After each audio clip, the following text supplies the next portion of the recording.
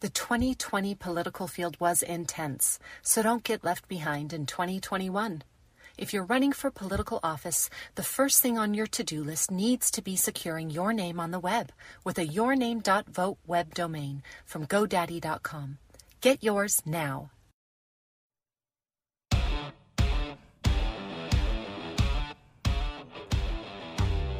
Welcome to another episode of Breaking Battlegrounds with your host, Chuck Warren. I'm Sam Stone.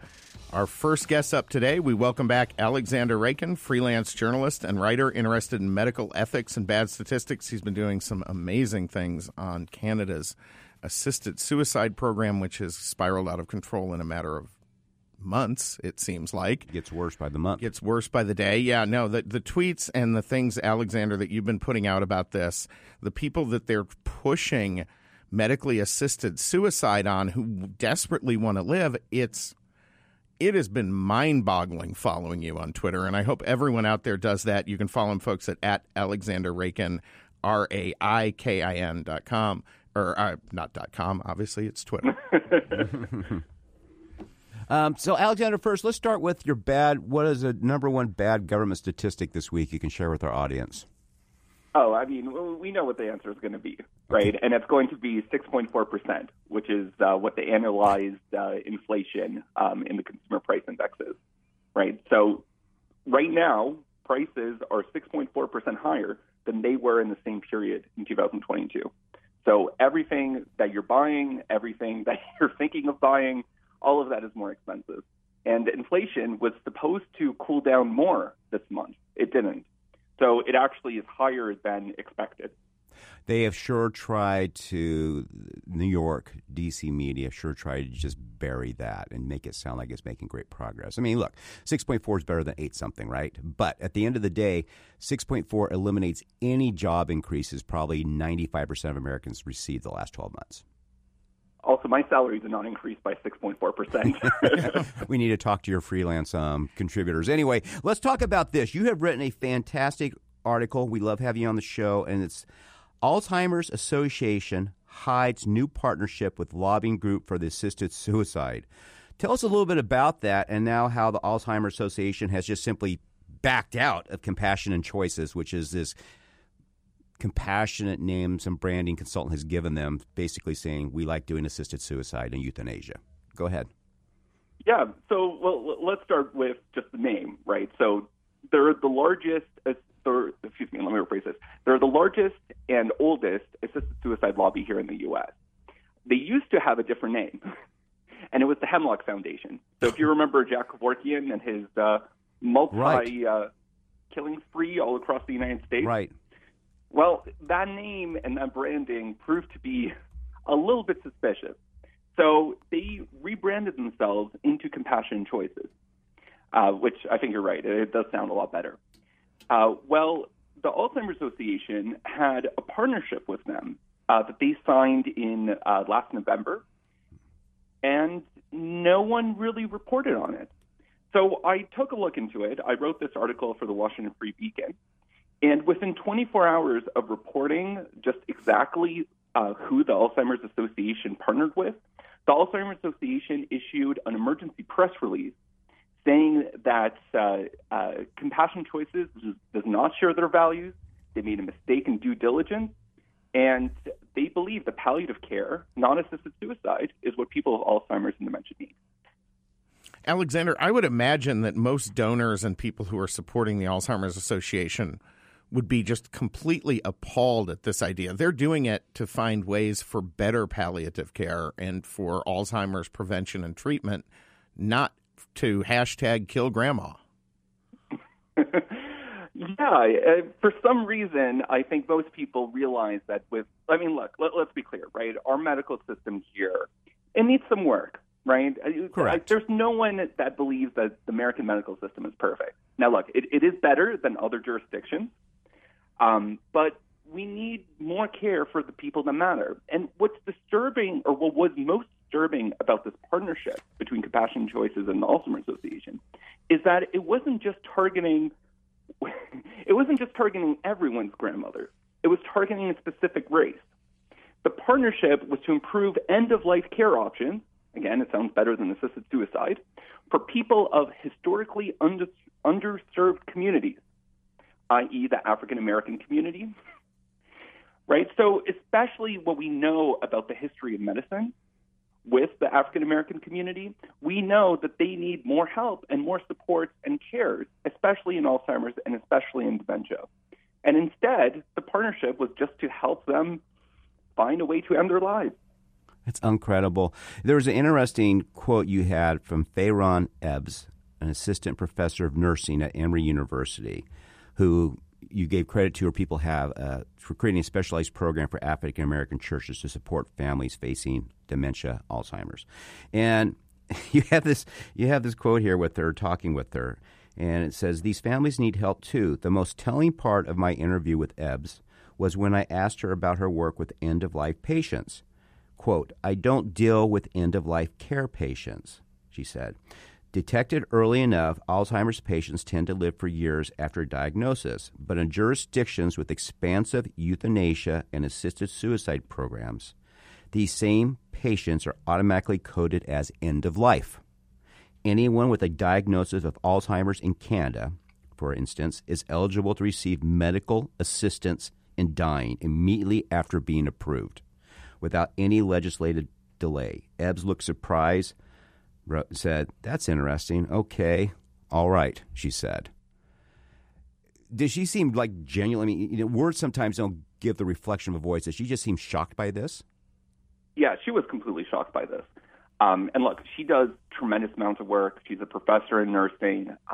She, again, started this group to improve resources and information about Alzheimer's to the African American community. Because, look, African Americans are more likely to have dementia than white people. So this is clearly a disease that targets certain races more than others, right? And the African American community needs more resources and needs more care. And when I was talking about Alzheimer's and dementia, I was just thinking about all the reporting I was doing in Canada, and just the fact that, we know that people who have recent diagnosis of serious illnesses have higher suicidality, right? We also know that it diminishes over time, right? The more that you learn to live with a disease, you realize that the disease is not as scary, right? Or that the disease, which even though it's terminal, even though it's obviously horrific, that people still have dignity. People still can find value in their lives. And especially if they get more support and care. So with all of this, she just seemed absolutely astonished that somebody could just get diagnosed with Alzheimer's and they can find a physician or a nurse practitioner in Canada to end their lives without having any requirement to actually seek even basic supports and care. Well, and you can have like you said, you can have a very long period between an early initial diagnosis and significant impairment, right? Yeah. You can probably find physicians in Canada who are willing to prescribe MAID, right, medical assistance in dying, probably even before you have the Alzheimer's diagnosis. All that you need in Canadian law is you need to have a grievous and irremediable medical condition in an advanced stage of decline in lack of capacity. So if you look at what predates Alzheimer's, right, you do start having memory losses. People in Canada can qualify for euthanasia just by having hearing loss. What? Say that again. People in Canada can and have qualified to die by the hands of their physician because of hearing loss. I'm doomed. So there's actually a pretty controversial case with Alan Nicholson. So his family believed that he didn't have capacity to consent to any medical treatment, let alone euthanasia. He had a history of depression. He was just released from a psychiatric hold. And yet they found out 48 hours before the euthanasia that went ahead that he was going to be euthanized. So the family tried everything. They tried to send his medical files to the physicians that were going to do it. They tried to contact the police. The police looked into it. They said, well, he was already approved. It still went ahead. afterwards, they tried to get the basic medical files to understand why exactly he was euthanized. And the reason that was given, most of the files were redacted, but the one reason that was given was because of hearing loss. Oh, my gosh. I want to talk quickly here about this partnership again with Compassion and Choices and the Alzheimer's Association. So one thing you wrote about is that they wanted to focus on Black, Latino, Asian American, Native Hawaiian, Pacific Islanders, and LGBTQ communities and helping them focus on a shared effort to improve end-of-life care. And then you talked about the statistics about minorities are not choosing assisted suicide. Why did this George Soros-funded group go and decide to work with Alzheimer's Association, which has since backed out of this? Why do they want to focus on end-of-life care for these minority communities who are not choosing assisted suicide? So it seems to be, and obviously this is mostly speculation, but I feel like it's at least a little bit grounded, is that if you look at what happens when Compassion Choices goes to different states and tries to promote states to expand their assisted suicide program or to introduce it to new states, one of the common things that they hear is that, well, it's the only people interested in this seem to be middle-class white Americans. And that kind of looks bad for them. So if you look in Oregon, of the more than 2,100 assisted deaths in Oregon, only one person has been African American. In the state of Washington, 92% of assisted suicide deaths have been white. So in order to overcome what the common refrain is, which is that they're pushing assisted suicide to people who don't ultimately have a choice, it seems to be that they're trying to focus on accessing those underserved communities. So they're going to different Black communities, Latino communities, LGBT communities, and they're disseminating their pamphlets and guides. Jeez. Now, it sounds innocent enough until you actually read their pamphlets and guides. Yeah, there's nothing innocent about it. There's nothing innocent about it. That is horrible. Alexander Rakin, thank you for joining us today. We really appreciate having you on the program. Folks, follow his work at Alexander Rakin on Twitter, RAIKIN. Alexander, again, thank you so much for being on the program. Let's have you on soon, buddy. Appreciate you. I love being on here. Thank you. Thanks again, guys. Folks, are you concerned with stock market volatility, especially with Joe Biden in office? What if you could invest in a portfolio with a high fixed rate of return that's not correlated to the stock market, a portfolio where you'll know what each monthly statement will look like with no surprises? You can earn up to 10.25% rate of return. Folks, call my friends and Chuck's friends at YRefi, investYRefi.com, or call them at 888-YRefi24, and make sure you tell them that Chuck and Sam sent you.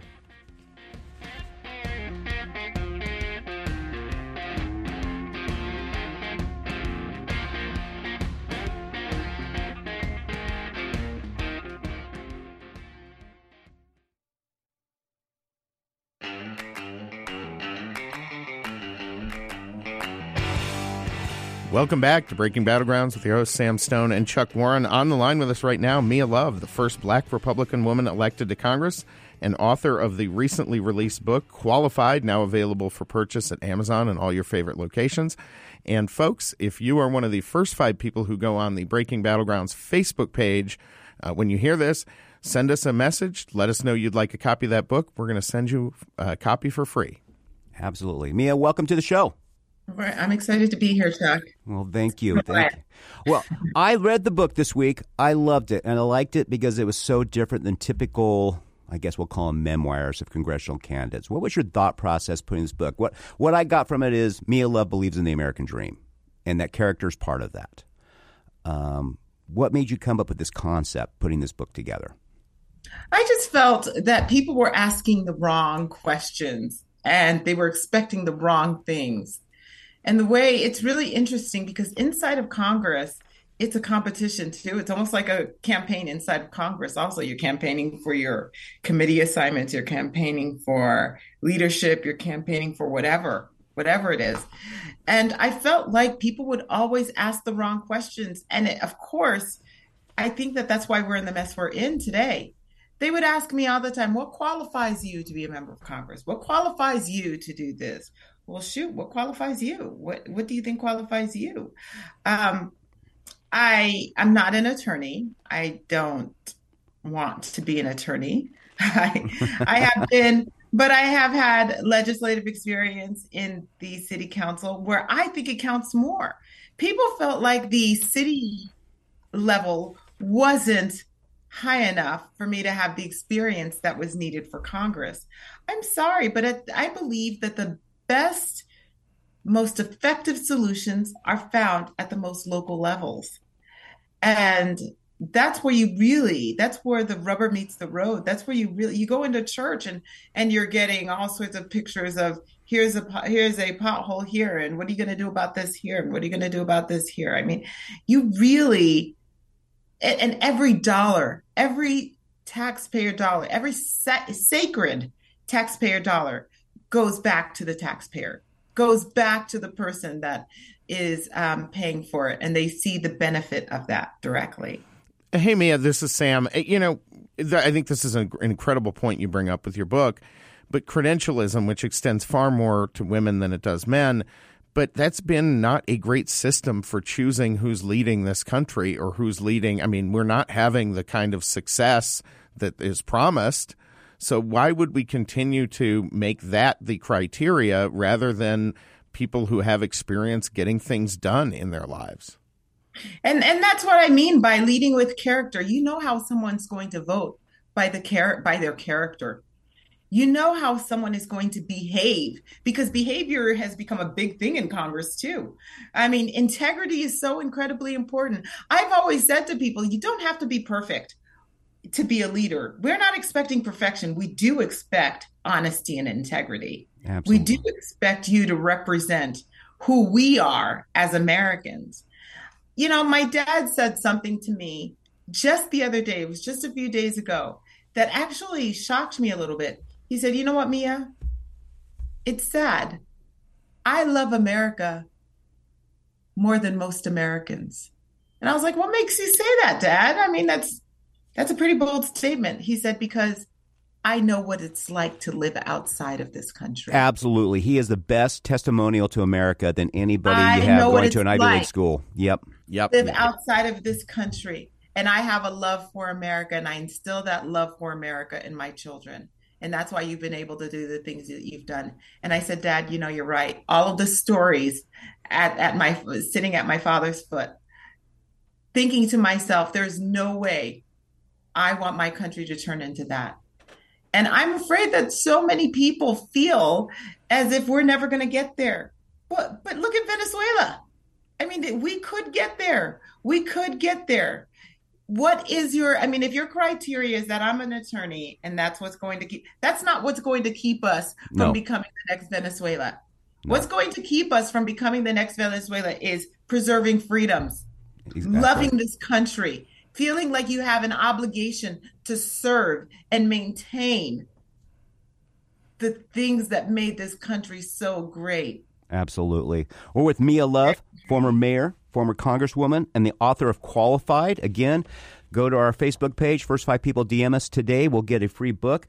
My favorite chapter in your book was chapter 8. So you're telling me there's a chance. It's one of my favorite scenes in Dumb and Dumber. I love it so much. And folks, if you don't know it, just go YouTube it. We're not going to go over it here. But you had a comment here. You said, we have to be willing to step into that space without condemning the entirety of the American experiment and system, just because we have not always lived up to those principles professed by our founders and enshrined in our founding documents. And then you said this a couple of paragraphs later, I am but one of millions, actually, who have beat the odds because America, there is always a chance. Would you please talk about that a little bit, please, for our audience? I said, no matter what the pundits tell you, no matter what, I was told, hey, the deck is stacked against us. There is no chance. There is no way. I said, only in America, if you're willing to work hard, if you have an idea, the deck isn't stacked against you. You have a chance. You have a chance of being as ordinary or as extraordinary as you choose to be. That's the American dream. My dad didn't come here because he wanted to have a great big house. If that came. He wanted to have all of these things. You know what his dream was? His dream was to be able to work and provide for his family. He wanted to be the master of his own success. Yeah, He wanted it to be his responsibility. he wanted to be on him because based on his character, he knew he could do it if he had that opportunity.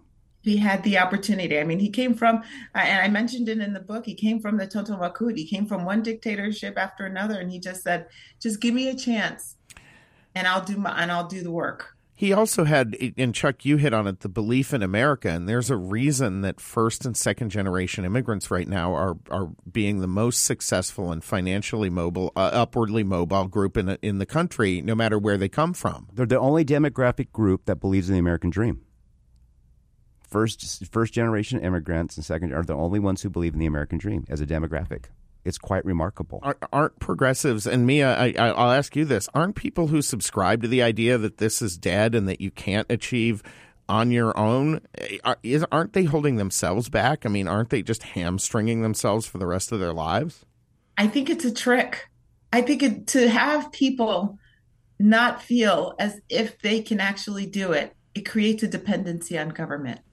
And that's the problem. If you can't do it on your own, if the deck is stacked against you, you need me. And that's how some people maintain their power. Unfortunately, that's how most of Washington maintains their power. If you don't have me, you will not be able to survive. I am your hope. I am your dream.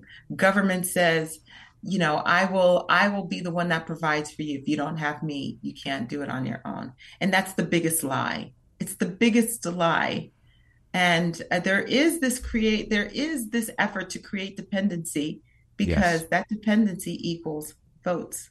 Absolutely. Yeah, absolutely. We're with Mia Love. We're going to take a quick break, and we'll be right back. Yeah, we have just a couple of more moments before we go to break. Mia, how do folks get your book, or how do they follow you? What's the best way for them to stay in touch? They can get it anywhere you get your books. Audible is great. If you want me to read it, I actually do my own voice on Audible. I didn't want anybody reading my story. So you can get it on Audible. You can get it on Amazon, Barnes and Nobles, anywhere you get your books. Fantastic. Back with more from Mia Love in just a moment.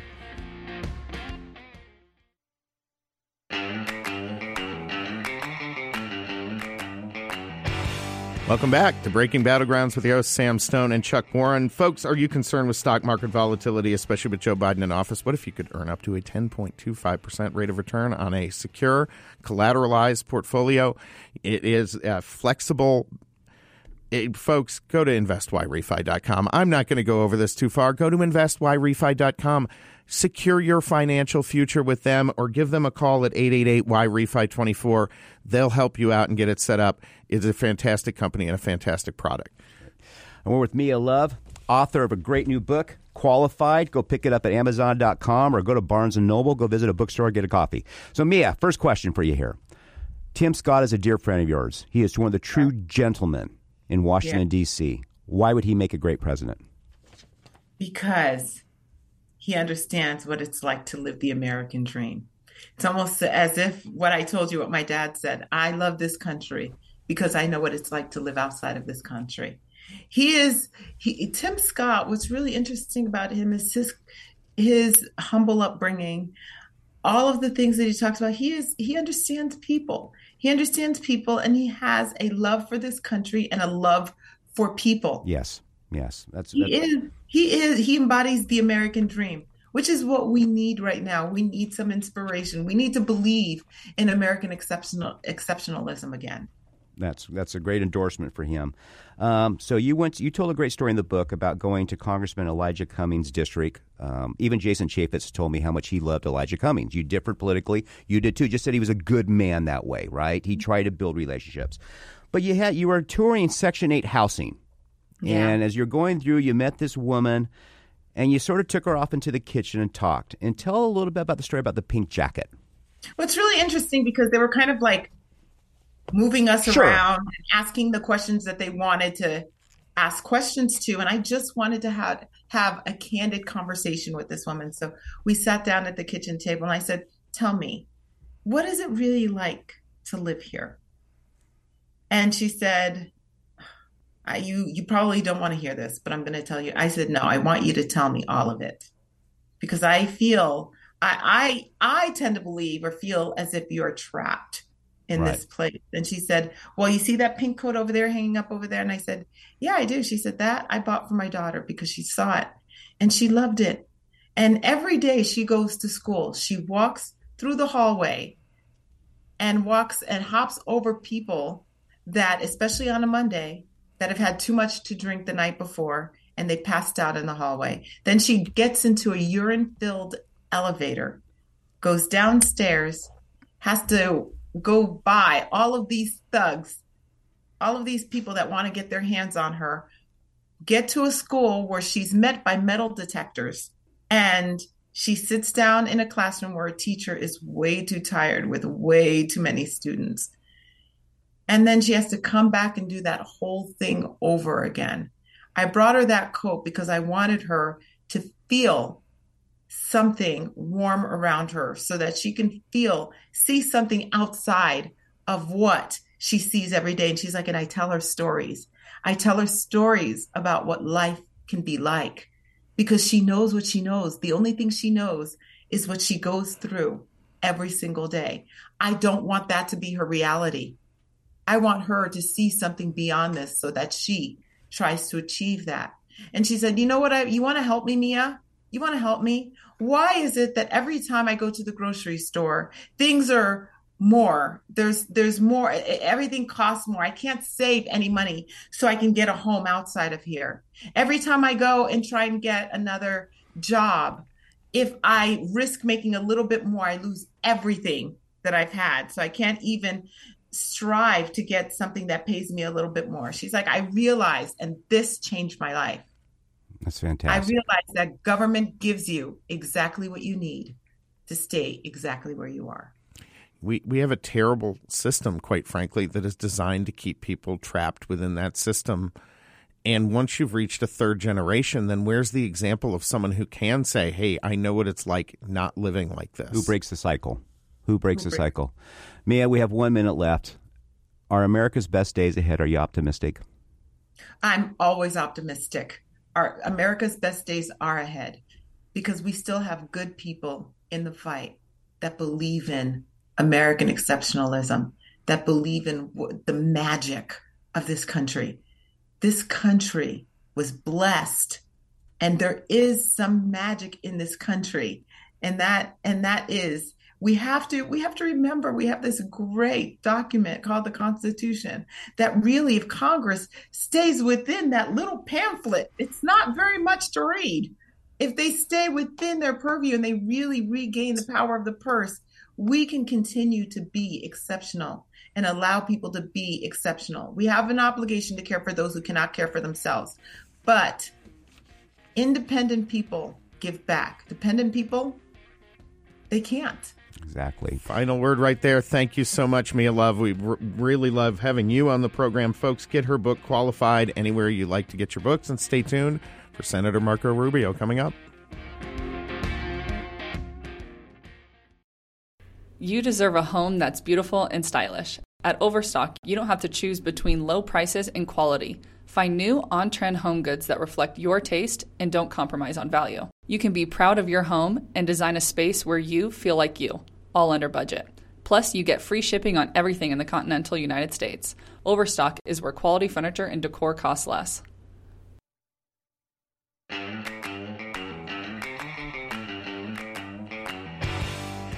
Welcome back to Breaking Battlegrounds with your hosts Sam Stone and Chuck Warren on the line with us right now. And we are honored to have Senator Marco Rubio of Florida, has represented Florida in the United States Senate since 2010. And he has one guiding objective: bring the American dream back into reach for those who feel it slipping away. That is a fantastic objective. Thank you for joining us today, Senator Marco Rubio. Thanks for having me on. Thank you, Senator. So could you tell our audience a little bit about the hearings you had this week about the various unidentified objects over American airspace? Well, frankly, the ones this week, they could have done it publicly in front of the whole world. I mean, they didn't tell us anything that you haven't read in the press. And maybe some couple very minor exceptions. And I don't know why they've kept any of this classified. I think that when, for the first time in your nation's history, you shoot down 3 objects over American airspace, well, 4, but 1 we knew about already, but 3 over a weekend.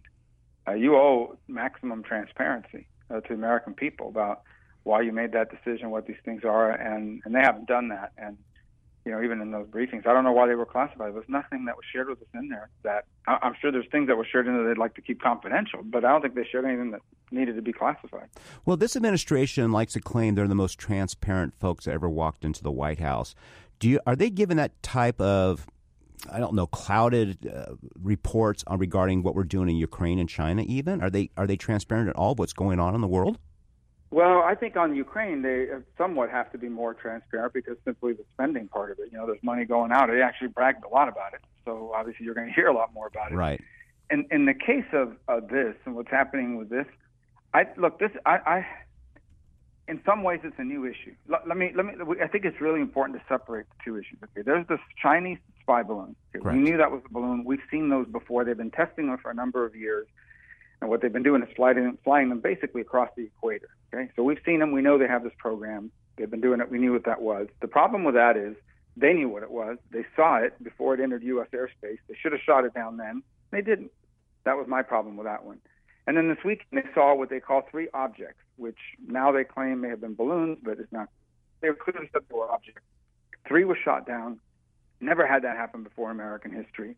And there's very little transparency about it. And so I think there's some fundamental questions to ask because this is not the first time. The way they describe those 3 objects, how they performed, or where they were, what they did, we've had hundreds of those.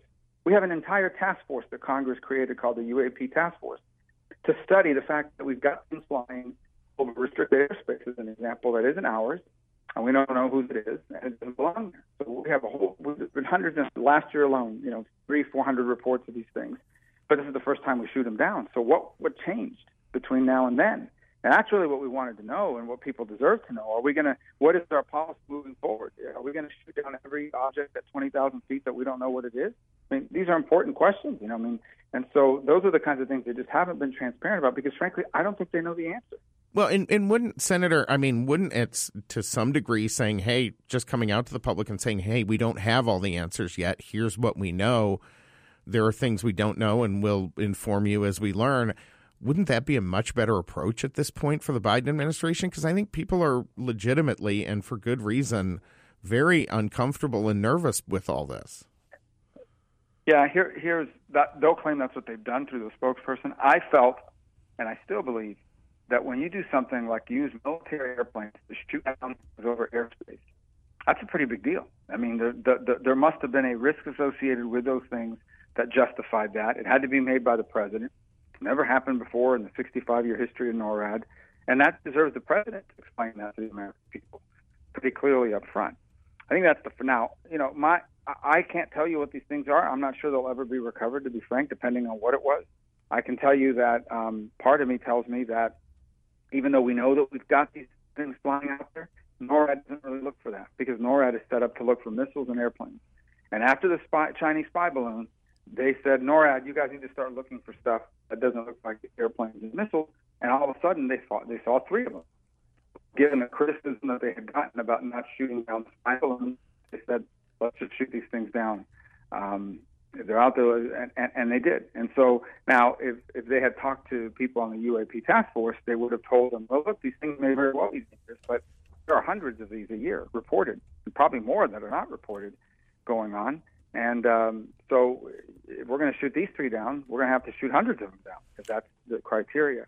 So I think they would say they said what you just said, but people needed to hear from the president, because we're talking about, again, I can't emphasize, it is not normal over the span of 10 days to have the United States shoot down 4 objects, 1 of which we know and 3 others which we do not, using, missiles. It's just we've never shot anything down over U.S. airspace. How much, I think you brought up a good point there that this wasn't something NORAD was looking for. How much do we need to start really rethinking our national defense to try to address asymmetrical warfare at this point? Yeah, so this is what I tell people. I think it makes a lot of sense, right? So let's say you're an adversary of the United States, and you have big military budgets, depending who you are, but maybe not as big as ours. And so you know that the United States looks for missiles and airplanes. What it doesn't look for over our airspace are small, slow-moving craft at 20 to 30,000 feet. So you know that, and someone, you don't have to be some sort of brilliant strategist to say, hey, you know what we should do? We should invent something that's relatively cheap and can fly over the United States at 20 to 30,000 feet, because they'll never see it. They'll never look for it. And so I think it's a very reasonable thing to believe that some nation state has decided to pursue that. Now, look, all these UAP reports are very different. Some have been explained. Some of them have not been explained and have just demonstrated unusual, anomalous capabilities in terms of speed and maneuverability. And others are just, we don't know what they are, but they didn't do anything extraordinary. This sounds like it's in that third bucket. According to them, according to the pilots, these weren't things that were moving in ways that they weren't supposed to move in terms of how fast they were, or what have you. But so I just don't think it's unreasonable to believe that an adversary would say, hey, if we've got entire clubs out there of people that fly balloons all over the world at $12 a pop, why can't we just design hundreds of them and start flying them out there and testing U.S. air defenses? Right. And so I think it's a very reasonable thing to believe. And like everything else, our military and the like, we have basically built up defenses in this country that are either A, relics and successors of Cold War programs, or B, at a time when we were focused almost exclusively on counterterrorism, but we had no great power to compete against. Now, not only do we have a great power to compete against in China, we have this growing alliance of authoritarian nations led by China, with Russia and Iran as junior partners, who are beginning to coordinate with one another geopolitically and increasingly militarily as well. And this is just a brand new challenge that we really need to reorient everything we do to confront. Yeah, and let's talk about the axis of evil for a moment. So one thing they seem to be doing, especially China, is going into South and Central America. So you have Venezuela, you've had Peru have their problems. Does the United States need to start doubling down on our relationships with Central and South America? Yeah, look, I think the problem in Central and South America, like it is, but it's really in many parts of the world, but it's really bad in the Western Hemisphere. I've met with, this year alone, I've met with two heads of state, soon to be three heads of state from the region, talked to another one on the phone. And all of them have the same refrain, and that is, it's better to be America's enemy. Because if you're America's enemy, they pay attention to you, they try to cut deals with you, they try to reach out to you, they try to be accommodating. If you're America's friend, they either ignore you or try to make an example out of you, punish you. It's this perverse incentive that's been created. The second common thing is the Chinese will show up in a country and say, we've got $5 billion for you to build a port. And these guys would prefer not to build a port with the Chinese, but these are developing countries. The U.S. has no alternative to that. And now in some cases, I would say it goes further than that, right? They'll bribe the local officials. We can't do that. But there doesn't seem to be an anti or a non-Chinese alternative in many cases. But what the Chinese care about in the Western Hemisphere are two things. Natural resources, three, markets for exports. They want to import to their country natural resources, so whether it's oil or lithium or agricultural products, they want to take raw materials in, they want to export finished goods out to these markets, and the third thing they want is either the ability to project power in the region. So they're not going to build military bases, but if they own the port or they own the facilities around the Panama Canal, then they don't need to build military bases. If they want to send their Navy over here, they've got a place their company's own that they can stop at and use as a base without having to call it a base. So those are their interests. And then you've got countries in the regions that would love to do that because they hate America. The regime in Venezuela, the regime in Cuba, the regime in Nicaragua. All of those are places that would love to welcome in, not just Chinese, but Iranian and Russian elements as well. What do we need to do on the border? We're here based in Texas, that we have lots of stations in Florida. I mean, we're here in Phoenix with lots of stations in Florida. What do we need to do about the border? Is this just a sieve down here? I mean, they're just walking through. Well, there's the physical infrastructure that you need to be able to monitor. But the bottom line is we have created an incentive for people to come here. It's pretty straightforward, okay? Everybody knows. I live in South Florida, so I personally know and hear people that talk about this, okay? They know that they'll send money, and I think that I have a bill that would make it a crime send money to some network to traffic your relative here. It's not even clear that that's a federal offense. And we need to make that very clear. You can't send $10,000 using Zelle or Cash App to some coyote who's going to traffic your family here. You do that, that should be a federal crime. But they know they send this money, their relatives are going to arrive at the border, they're going to turn themselves in, and they're going to ask for asylum. They will immediately, saying the magic words, they will trigger a process by which they will be released and they'll have to call once a week or once a month into some immigration place, but they're going to be released into the country with a work permit. Hearing that can happen 5 or 10 years down the road that they may or may not show up for. So there's no reason for someone, in their mind, not to come here, because they know if they cross the border and turn themselves in, they're going to get to stay. You've created a built-in incentive, and so the only way to stop it is to reverse that incentive. It's to reverse that incentive. It's just that simple. We should not allow people to automatically. We've got to redo our asylum laws. They're being abused. People have figured it out, and it's just creating an incentive for people to come. And think about this. I am not sympathetic to people wanting to live in America because they live in a terrible place. I understand that. But there are probably upwards of 200 million people on this planet that would love to come to America if they could. Can we assume 200 million people? What is the number that we can absorb every given year? Because it's certainly not 200 million. It's certainly not 1 million or 2 million a year the way they're coming now. So we just can't do it. So we've got to stop it. Are you getting any pushback on this bill you just discussed with this about not being able to send money over to traffic people here? I mean, why would just Congress say, yeah, that's a great idea? Well, we just filed it. I think it's a new issue for a lot of people because it's not an issue that I got from a think tank. It's an issue I got, I'll never forget it. Right before Christmas, I'm at a little local coffee shop here, the Hispanic coffee shop, and I hear two people in line talking about it. It's like, yeah, I'm going to send $5,000 to my, I think it's cousin, son, whoever it was, can come. I'm like, how can that not be a crime? So I asked my staff to look into it, and they're like, well, it probably is, but it's not clear, and so forth. So I think if you get caught doing that, there is no reason why it should be legal. It should be abundantly clear in the law that you shouldn't be sending money to traffic people into the country, even if it's a family member. So pushback, I don't know if we're going to get pushback. I think the pushback is going to be they just won't do anything about it. Right. Or the pushback will be criminalizing people that all they want is for their relatives to live here. But that's not what they're doing. What they are doing is funding trafficking networks. Senator Rubio, we have just about a minute and a half left before we have to end the program here. We really thank you for joining us. What coming up should folks around the country, what business coming up in front of the Senate should folks really be focused and concerned about or at least paying attention to?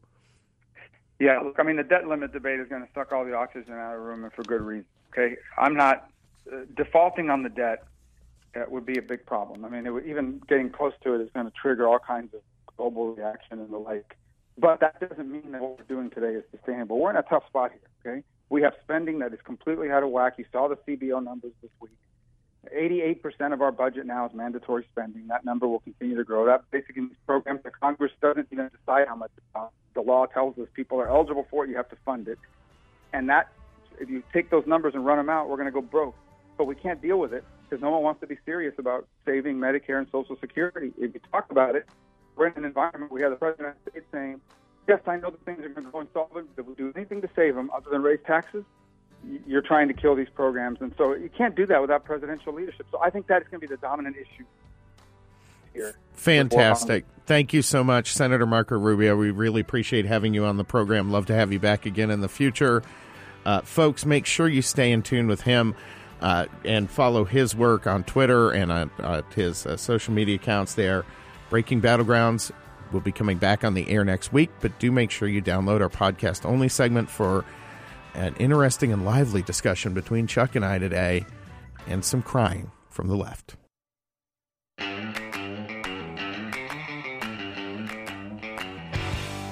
Welcome back to the podcast-only segment of Breaking Battlegrounds with your host, Chuck Warren. I'm Sam Stone. Folks, we're going to start you out with something that may be painful to hear, at least it certainly is for everyone I know in Gen X and anyone older than that. There's a young woman who posted on TikTok the following video. Go ahead, Jeremy. Just having my regular meltdown of realizing I'm never going to escape capitalism, and I'm just going to be a cog in the machine of productivity for my whole life. So, happy Tuesday. I mean, first of all, the fact that she says she doesn't want to be productive. I mean, that's basically what she said. She's a cog on, productivity. Well, I mean, people like this walk around. People like this are filling up universities. Well, what it is people like this are looking for the government to replace mommy and daddy as they get older. Mommy and daddy stop paying for their life, and now they want someone else to do it. They just don't want to do anything. There was another one of these that some kid working at a Starbucks was crying because he had to work a whole 8-hour shift. And come on with this stuff, people. But we had the other day right here at Phoenix running around City Hall, the Union of Unemployed Workers or Non-Employed Workers. There's an actual union for non-employed workers? How do they pay dues? Apparently they don't. What they were demanding, they were literally running around like with the like headset cameras and all that kind of crud, running around City Hall, sticking them in the faces of all the council members, demanding that they ban all rent, that they provide everybody with a living wage for not working, that they ban private property rights. I mean, these people are... I think my biggest question for these folks, and that sounds like a pretty good life, is how do they think this gets paid for? They have some fantasy, and I don't understand it. It's one of those times I wish I had actually won this election and been in there already, because I would love to have asked them some questions that no one else on that council floor was going to ask them, like that one. Who's paying for this fantasy of yours? Who pays for it? Where do you think it comes from? I almost feel like every time we encounter someone or group like this, the Union for Non-Employed or Unemployed People, hand them a yellow pad and a pencil and say, just tell me where it comes from. Yeah. Because somebody has to work to produce something. Right. I mean, obviously this woman doesn't want to be part of that cog, but somebody has to work that has to be taxed to pay for them not to work. It's a vicious cycle. I mean, all kids learn it as soon as they leave the house. I think they have this vision that somebody else, either they're just totally ignorant and they think government money grows on trees and just the printing press is the only thing you need and we can all just pretend like we're playing Monopoly. Or these are just people who, frankly, are lazy users of other humans and are demanding to be taken care of. It's just so insular. I want to go on another subject here. So NBC News, credit to them, posted a story 14 hours ago, Natural Immunity Protective COVID Vaccine Severe Illness, basically saying that the natural immunity you get from giving COVID is effective and actually lasts longer than the actual vaccines. And, of course, buried in the middle of the article, this is the following. The immunity generated from an infection was found to be at least as high, if not higher, than that provided by 2 doses of the mRNA vaccine, the authors wrote.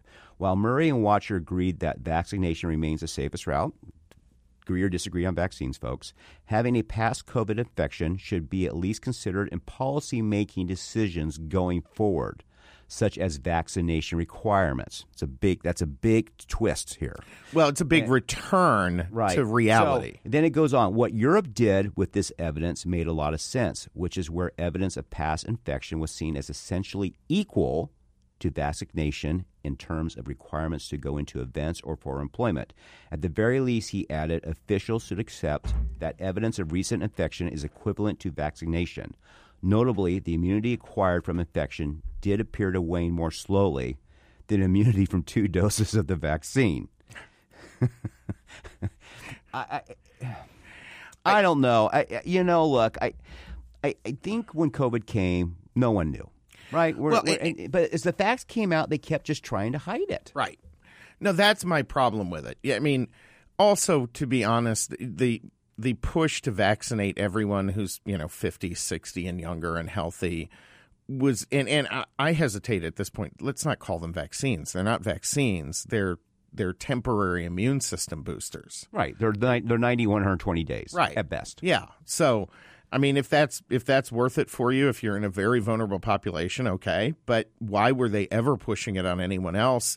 We know natural immunity. There's no example of people surviving a viral disease who didn't develop some fairly significant long-standing immunity to that disease. Well, that's why there's 7 billion people in the world now. Right. That sort of works, right?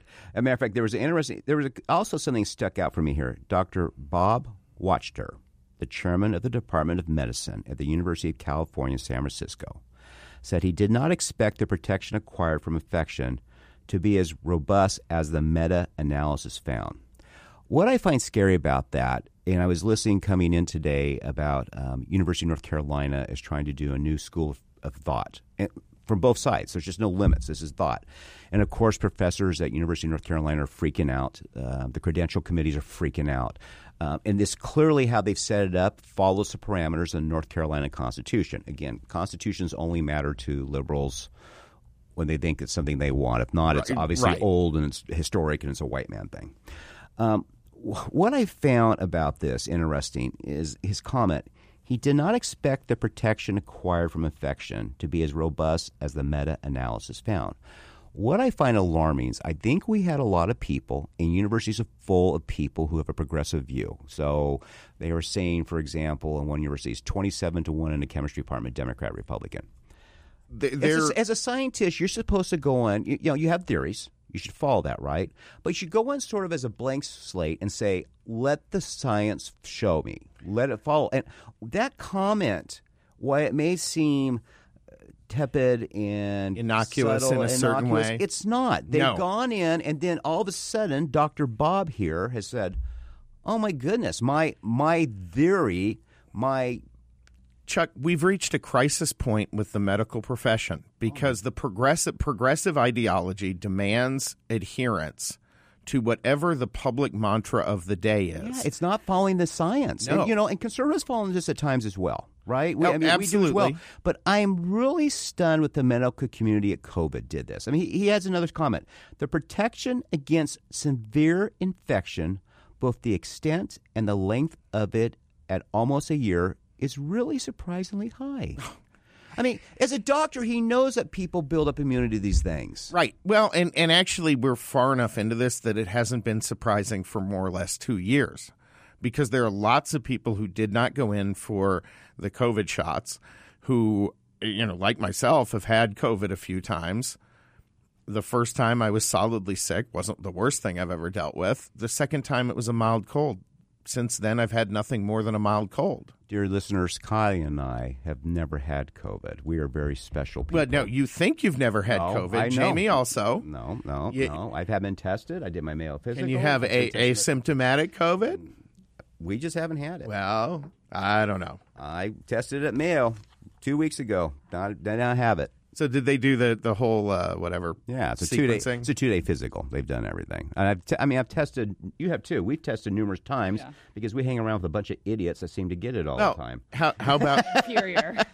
One of the things though we are superior that ties to this. One of the things that ties to this is the continued pushing of masks, right? And telling people hospitals are still demanding them, all this kind of thing. I know.